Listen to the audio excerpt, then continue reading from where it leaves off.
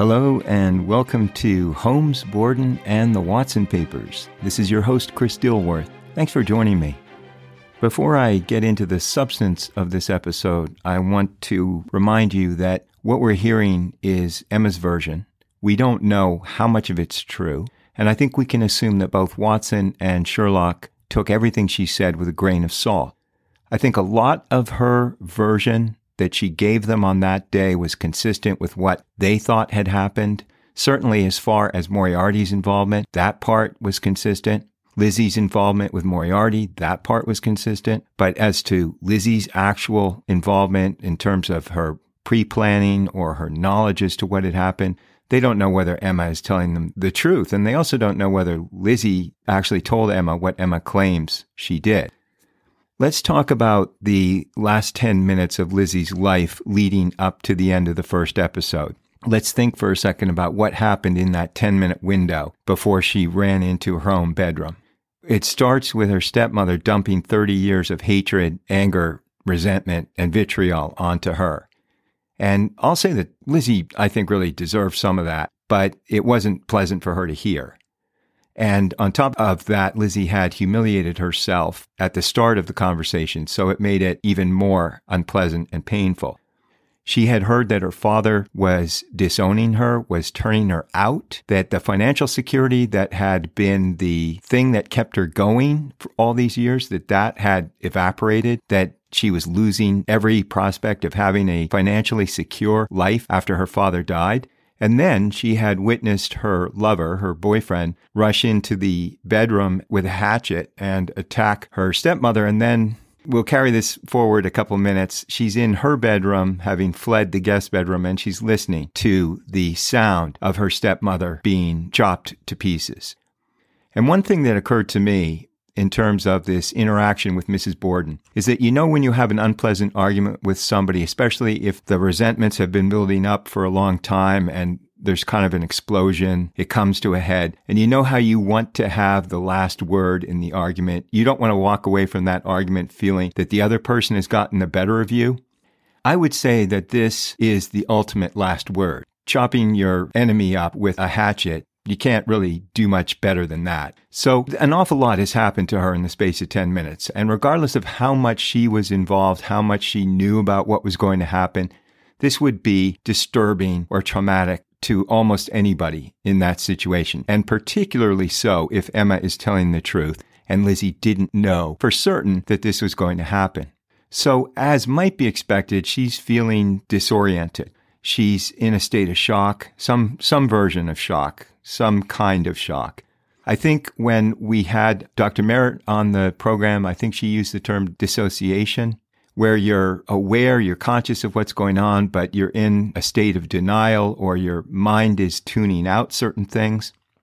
So something really interesting happens. Emma makes a point of mentioning this. And all I have are some notes, sort of fragments, phrases, a few words here and there, because, of course, Watson's trying to keep up with the narrative. What Watson writes in his notes is that Emma said, at that time, when Moriarty comes into her bedroom, kneels down, looks at her, takes her hands, and starts talking.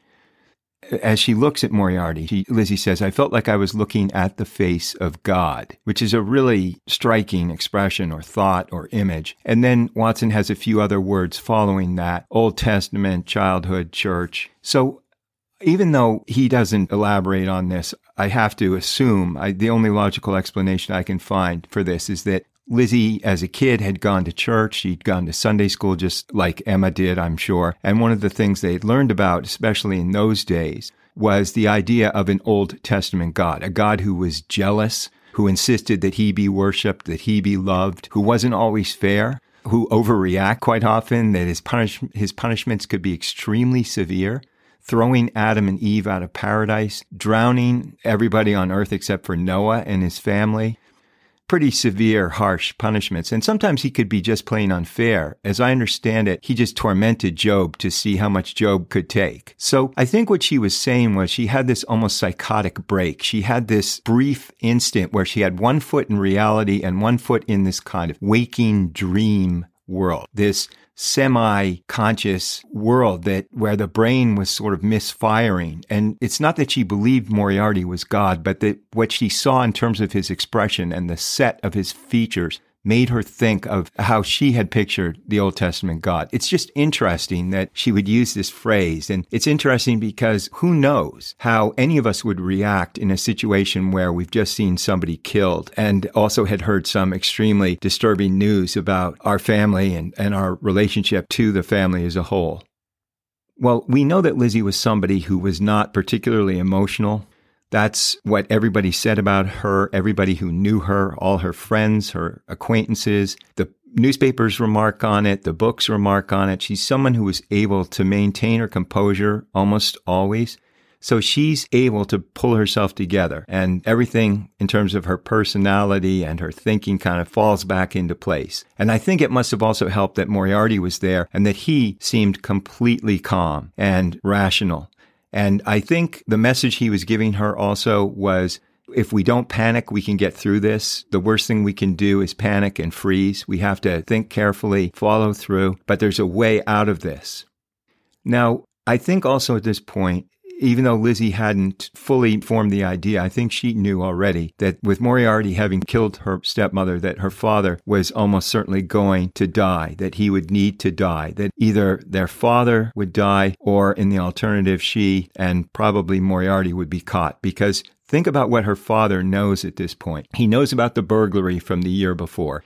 He knows she has a boyfriend, and he knows that she is probably expecting some really bad news that afternoon. So if he comes back, learns his wife is dead, no matter what Lizzie says, almost certainly he's going to suspect her, and there's a very good chance that he's going to the police and he's going to tell them his suspicions. Partly for his own safety, partly to preserve his own life, but partly because he had some love and some loyalty towards his wife. And as much as he loved his youngest daughter, he was on the verge of disowning her anyway. So this would have been the most likely result. This is probably how he would have reacted. And she wasn't willing to give up her future. She wasn't going to knowingly and willingly walk into a situation where she would end up being convicted and hanged. So I think in some ways it was an easy choice for her. And any love or residual feelings, affection she'd had for her father, that was greatly overwhelmed and drowned out by the other factors which we've just discussed. Even so, Moriarty took a few minutes to explain why he had to, quote-unquote, take care of her father. So he went through the things we've just talked about, and then he said, on top of everything else, your father chose your stepmother over you. He basically turned on you. The only reason he did this was because you had fallen in love and had acted on your feelings. What have we done wrong other than kill your stepmother? He didn't treat you fairly. You're justified in doing this to him. And then he said, we're really in a pretty good spot if you think about it. We've done this in a way, or I have done this in a way, or events have evolved in such a way that your stepmother has died first. Your father's not likely to come home until sometime around 11, maybe a little before. Mrs. Borden will have been dead long enough so that when I take care of your father, doctors will probably be able to establish that Mrs. Borden died first. And if that's the case, then you and your sister inherit everything. Nothing goes to Mrs. Borden's relatives because she predeceased your father. And another problem with letting your father live, on top of everything we've already said, is number one, he might give a good chunk of his estate away to charity, which means you wouldn't get a share of it. And number two, he might get married again. He's not quite 70. He could easily get married again in the next year or two, and you'd find yourself in exactly the same position you've been in for the last 25 years. So that was pretty much all he said before they started to discuss practical steps. How are we going to handle things? What do we need to do to try to get away with this? And it appears that at this point, Lizzie is feeling under control. She's feeling nervous on the one hand because she knows that she'll have to be brave and lie her way through this. But at the same time, she also knows that she's capable of carrying this off. And Moriarty says to her, so long as I don't get caught, so long as they don't find the murder weapon, so long as they don't find bloody clothes, and so long as we time your father's death into a short, narrow window in terms of the actual number of minutes, then I think it's going to be almost impossible to convict you. And that's the route we're going to have to take at this point. It's the only real option we have. So let's talk about the practical steps that Moriarty had Lizzie take. And according to Emma, Moriarty was the one who was in charge at this point. He was making all the decisions. And if Emma's version is correct, it certainly looks like Moriarty had been thinking about all of this ahead of time. The first thing he does is he tells Lizzie to go over to her bedroom window, look out, and see if Bridget is washing the windows. And she is. Because as we know, Bridget had not actually started washing the windows right away. She had spoken to the maid who lived next door, the Kelly's maid, and that probably took 10 or 15 minutes. So by the time Mrs. Borden was lying dead on the floor and Moriarty had stripped off the bloody clothes and come in and talked to Lizzie, Bridget had not been washing the windows for more than a few minutes. So knowing that Bridget was outside and knowing that nobody else was in the house, the next thing that Moriarty did was he went downstairs and he locked and bolted the front door. So he slid the bolt across, he turned the deadlock, and he made sure that the spring lock was working. Lizzie had unlocked it that morning when she came down, which was her custom. It's what she always did. And the reason that Moriarty did this was he didn't want Morse to come charging in the front door and running up the stairs. And they needed some time to get out of the way, for him to get out of the way, for Moriarty to get out of the way, and also for Lizzie to know somebody was coming. Moriarty said, you can't let anybody actually get up the stairs. We can't allow anybody to discover your stepmother until your father's dead. So I'm going to stay up here because this is the safest place for me to hide. And you need to stay up here in case somebody tries to come up the stairs. And by the way, is there any chance that that will happen? Lizzie said it's possible that my uncle will come back and try to come upstairs, but only if he's left something here, and I don't think he has. Otherwise, he'd have no reason to come back up. And my father and Bridget would never come up unless they were specifically looking for my stepmother. So they have to talk about what they're going to say about the stepmother, about Mrs. Borden's absence. But before we get to that, Moriarty had said to Lizzie, after I take care of your father, before you raise the alarm, you need to unlock the front door completely so that everybody will get the impression that I or the killer came and went through that door. There's little chance that anybody's actually going to come up unless they're looking for Mrs. Borden. So then they have to decide, what are they going to tell Mr. Borden and Bridget about Mrs. Borden's whereabouts? Moriarty says you should just tell them that your stepmother had to hurry off somewhere. You don't know where she went. You didn't actually see her go. She told you she was in a hurry. She wasn't sure when she'd be back. She might be back for the noon meal, but she wasn't clear. You didn't ask where she was going. That's all you know. And so they had a brief discussion about this, and Lizzie's instinct told her that that wasn't the best way to handle it. Lizzie initially had this gut feeling that the best approach in this situation would be for her to talk about a note. Someone had brought a note, somebody was sick, and even though there was an enormous risk because there was no note and nobody would come forward with it, it was an easy story to stick to. The other story, the initial idea, she went off in a hurry, I'm not sure where, it was squishy. And it was going to lead to many, many questions. If she simply said, she told me she had a note, somebody was sick, I didn't ask who, and off she went, or I thought she went, that's all she had to say. And she could just say, I don't know anything more. She also had already understood, or it had crossed her mind that, and we know this from her telling Alice the night before that she was afraid for her father's safety, that one of the theories that her attorney would be able to argue was that Mr. Borden had some kind of business enemy and that the killer had wanted to get Mrs. Borden out of the house and that this had been part of a ruse, that there really had been a note, but it wasn't because someone was sick, it was because the killer wanted Mrs. Borden out of the way. So even though a lot of people might think that was unlikely, it was on its face credible, it passed the straight face test. So Lizzie was thinking that as well, right from the start, in terms of trying to come up with an explanation or an excuse as to where her stepmother was. Moriarty said, when your father comes back and you're satisfied that he and Bridget are not going to come upstairs, come down, act normal. You really have to come across as if nothing's wrong. Talk about normal things with him. Make sure you tell him pretty quickly that Mrs. Borden has gone out. Tell him whatever your story is. It sounds like you're going to talk about the note. Whatever it is, get it clear in your head and stick with it.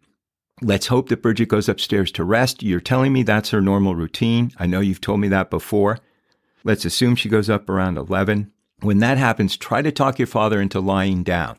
I'll deal with your father any way I have to, but I'd rather not walk into the sitting room, have him look up, and start shouting. So the best thing to do is for you to get him down on a sofa and then clear out. As soon as he's down on the sofa, or as soon as I hear you tell him that you're done and you're headed out, I'll know it's safe for me to come in. I'll wait a few seconds and then I'll come in. When you leave the sitting room or wherever he is, go out to the barn, go up to the loft, walk around, and come right back in after 10 minutes. If you don't have a watch and you don't have some way to time it, count to 500 and then come back. When you come back, go right down into the cellar and bolt the bulkhead door, because that's how I am going to leave the house. And then after you've bolted it, come back up and raise the alarm. And of course, remember, you've got to unlock the front door. You've got to give the police a reason as to why you're in the barn. Whatever it is, stick with it. When you tell Bridget, when you tell anybody else who comes to the house, neighbors, bystanders, doctors, police, you're going to need to look like you're stunned or horrified or devastated or in some state of shock. If you need to see your father in order to be convincing in that role, then go in and look at him. But don't get blood on yourself, whatever you do. At this point, Sherlock has some questions for Emma. The first one is, why did she change her story about the barn? First, it was to get tin or iron, and then it was about sinkers. Why? Apparently, the idea of tin or iron was simply what came into her head first, the idea of having a broken screen. But it occurred to her pretty quickly, within a few hours of starting to tell that story, that there was no broken screen. And if the police were smart enough and they were on the ball, they would say, can you show me the screen? Which door is it? Which window is it? So within a day or so, she changed it to sinkers, because the sinkers that was a story that couldn't be checked, the same way that having a broken screen could be checked. Why didn't she give the police the dress she was actually wearing that day? The reason is that she knew almost from the start that she may have gotten blood on the dress she'd been wearing, even if it wasn't obvious to someone who was talking to her or sitting with her. She understood that if she gave them that dress and it went to a chemist or a forensic expert, there was a chance they would find blood on it. For one thing, when she went down into the cellar, there was no light. It was dark down there. The only light was coming in from the cellar windows, and she was following in Moriarty's footsteps. She may have brushed up against some blood and not seen it. He may have been dripping blood. He may have left blood somewhere. There might have been blood on his hand, blood on his shoes, and she might have rubbed up against it. Remember that the dress she was wearing was too long. That's one of the reasons that she claimed she got rid of it, was that it always dragged on the floor. It was like an inch or two longer than it should have been. So she was concerned that it may have picked up some blood just through walking around. So that's the primary reason. Why did she tell Bridget and Mrs. Churchill that she thought she heard Mrs. Borden come back?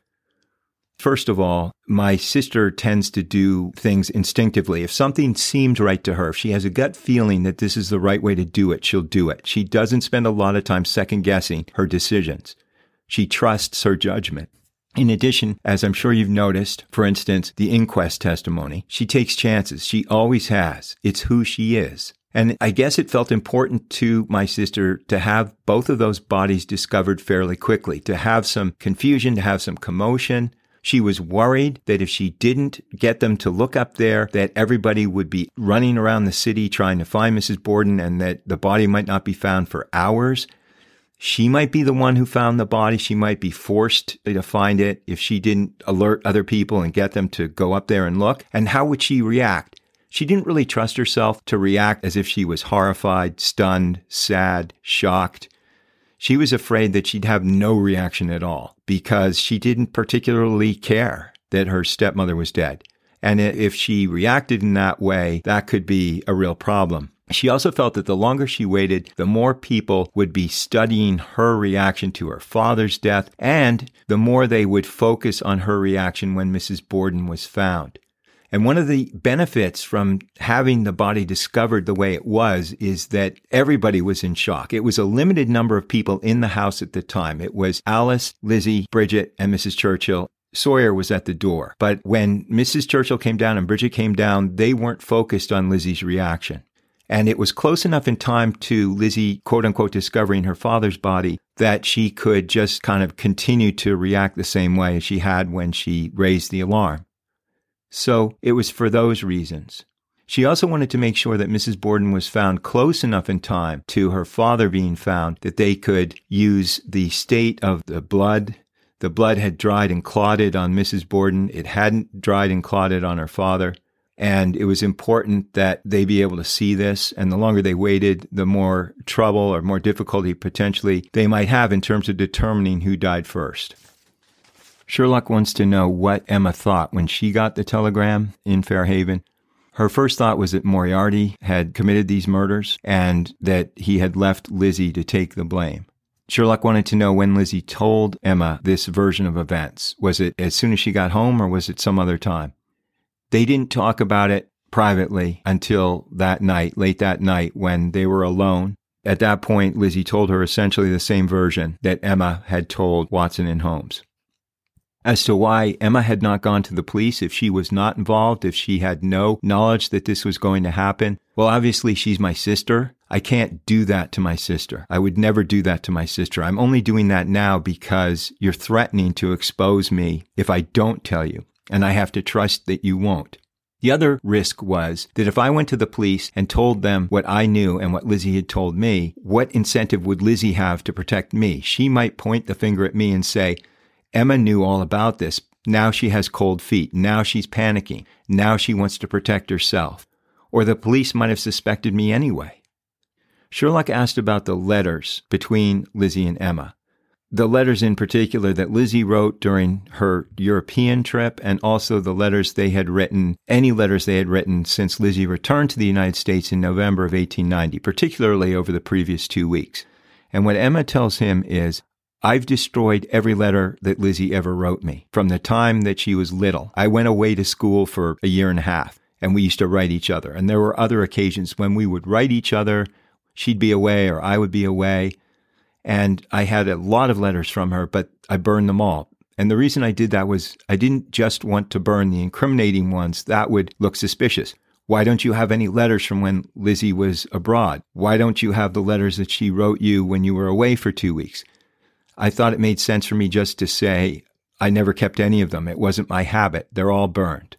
And my understanding is that Lizzie has burned all the letters that I wrote to her that were in any way incriminating or that showed I was aware of what she was up to. What about the letters that Moriarty wrote to her? What about the notes and the letters? Where are they? Lizzie moved them. I don't know where. She took them out of the house before this all happened. She had enough time to get them out of there. Are they with Moriarty? No, I can't believe she's done that. She may be in love with him, but she's still got enough common sense to know that if things go wrong, he could conceivably turn on her and she needs some kind of insurance. So I'm positive, or I would suspect, that she still has them. I just don't know where they went. So there must have been a break at this point, or maybe this was the end of their interview. I'm not really sure. I think there was more to it. I think they took a break to eat or a bathroom break or something. Watson makes some notes about siblings and the parallels among the Bordens, the Moriartys, and the Holmes families. There's a big age difference between the oldest Borden, the oldest Moriarty, and the oldest Holmes sibling, and the next. Emma's 9 years older than Lizzie. Mycroft is 7 years older than Sherlock. The professor was 8 or 10 years older than Adam. And the oldest plays a supervisory, almost a parental role in all three families. And then the younger sibling is the one who's more prominent, having a higher profile. He thinks it's interesting to see how siblings compete with each other, but as they get older, they also rely on each other for support and for protection. If they get in trouble, they turn to their siblings and say, "Can you help me?" Here, with these three families, at various times and in different ways, it was the oldest sibling who had to cover for the younger one. Mycroft had to help Sherlock out financially. He had to make arrangements for him. He had to get things done within the government. He had to get him into treatment. The professor took care of Jabez financially. He got him out of the country after the Whitechapel murders so that he wouldn't get caught. And then Emma is covering and helping Lizzie. Among other things, we know she's giving Moriarty money at Lizzie's request, and presumably she's doing other things to help her. The fact that she didn't go to the police and tell them what she knew, you could say, was a form of help. It was certainly covering for her and protecting her. And we know that sometimes siblings do turn other siblings in. They do have a conscience and they say, I feel some loyalty to the sibling, but that sibling has done something terrible and I can't live with myself unless I go to the police. And I'm thinking of two cases in particular. The Unabomber was turned in by his brother, who recognized some of the political screed, some of the political diatribes that the Unabomber would send or publish. He'd seen that, other writings that his brother had done, and so he alerted the police. And I think the deal he had with the police was, I'll tell you who he is. You have to agree. You have to promise that you won't seek the death penalty. But he still turned him in. And then there was the Matthew Stewart case in Boston.